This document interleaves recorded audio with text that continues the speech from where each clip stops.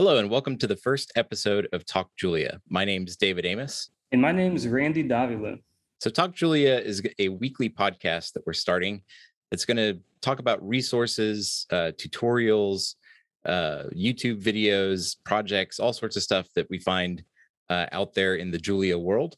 We'll be sharing those with you on a weekly basis. And just to talk a little bit about myself and who I am, and I'll give Randy the opportunity after this. But like I said, my name's David Amos, and I primarily come from a Python background. Been programming for about 7 years professionally. Been programming in other languages longer than that, but professionally, it's been about 7 years.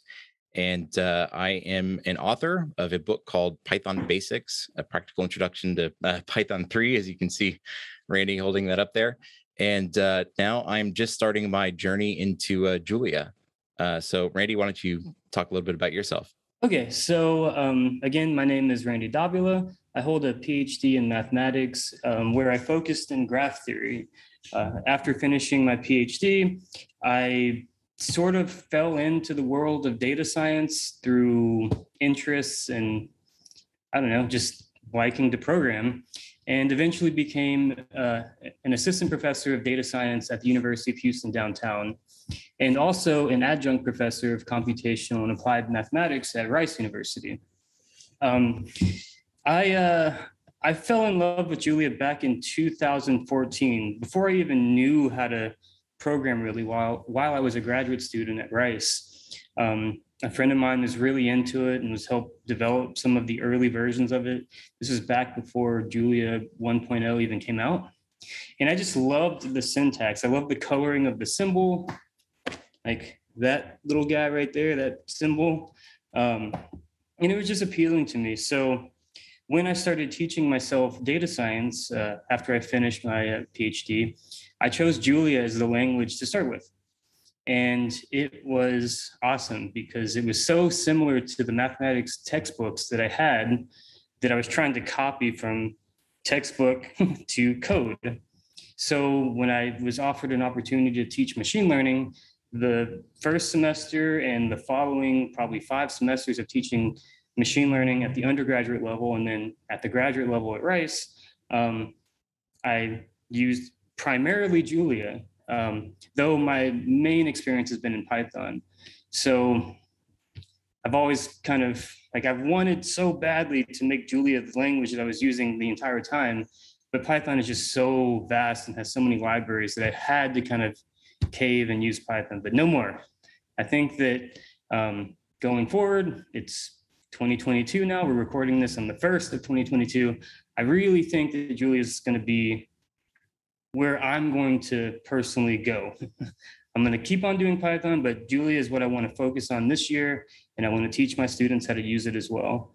And a part of that process is David and I learning together and then sharing our experiences with you guys. So that's why I'm excited about this podcast and about all the things that we'll be doing with Talk Julia. So David, why are you excited about it?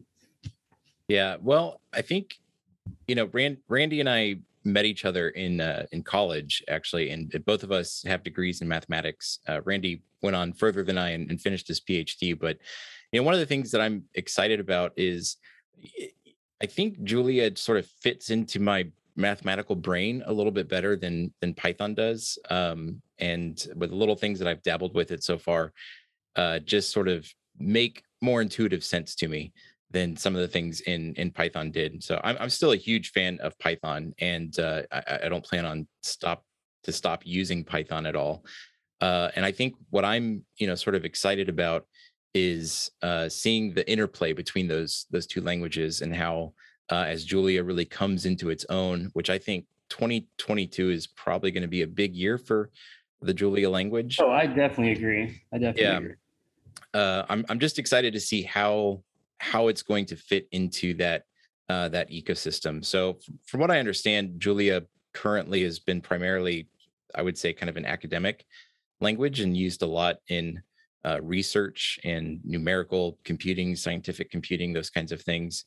And those are things that I'm really interested in. So that's something I definitely want to learn about.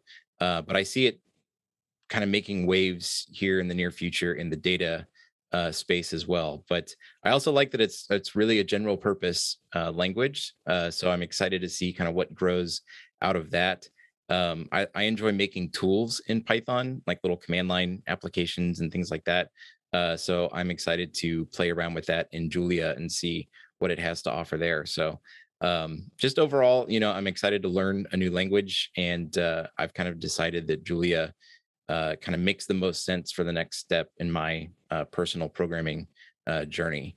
So yeah, we'll see how it goes. But yeah, I think 2022 is going to be Julia's big year. Have we mentioned what the purpose of this podcast is yet? Well, I think you kind of mentioned it, that part of it is for us to learn more, and then share that with everyone that wants to listen to us.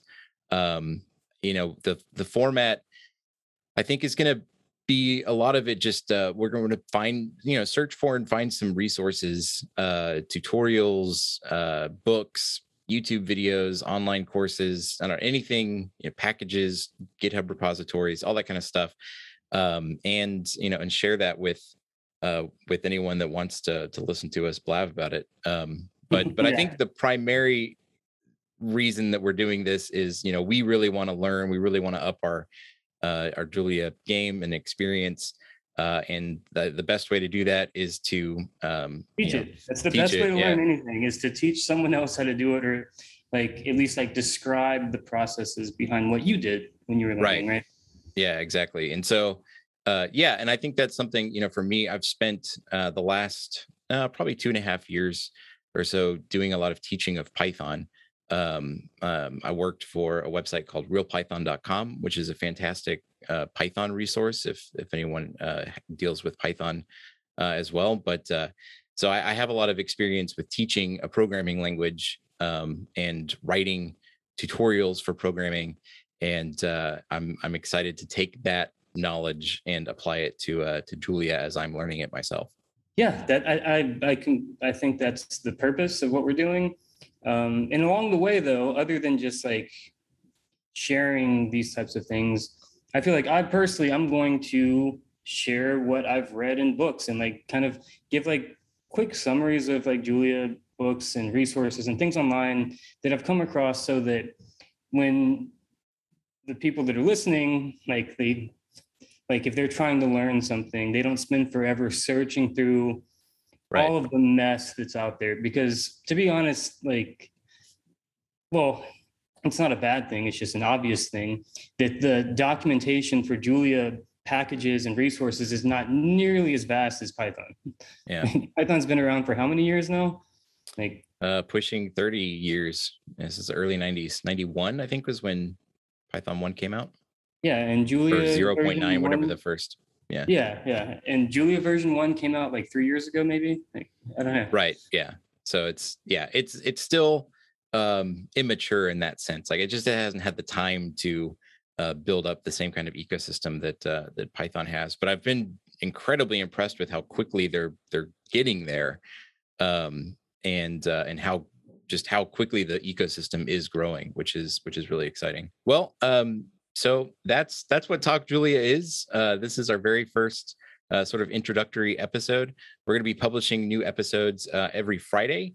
For more information, you can go to talkjulia.com, and you can subscribe there and check out the podcast episodes as they come out and are released.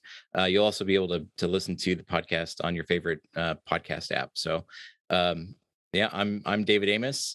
Thanks, Randy, for joining me, and look forward to seeing you next week.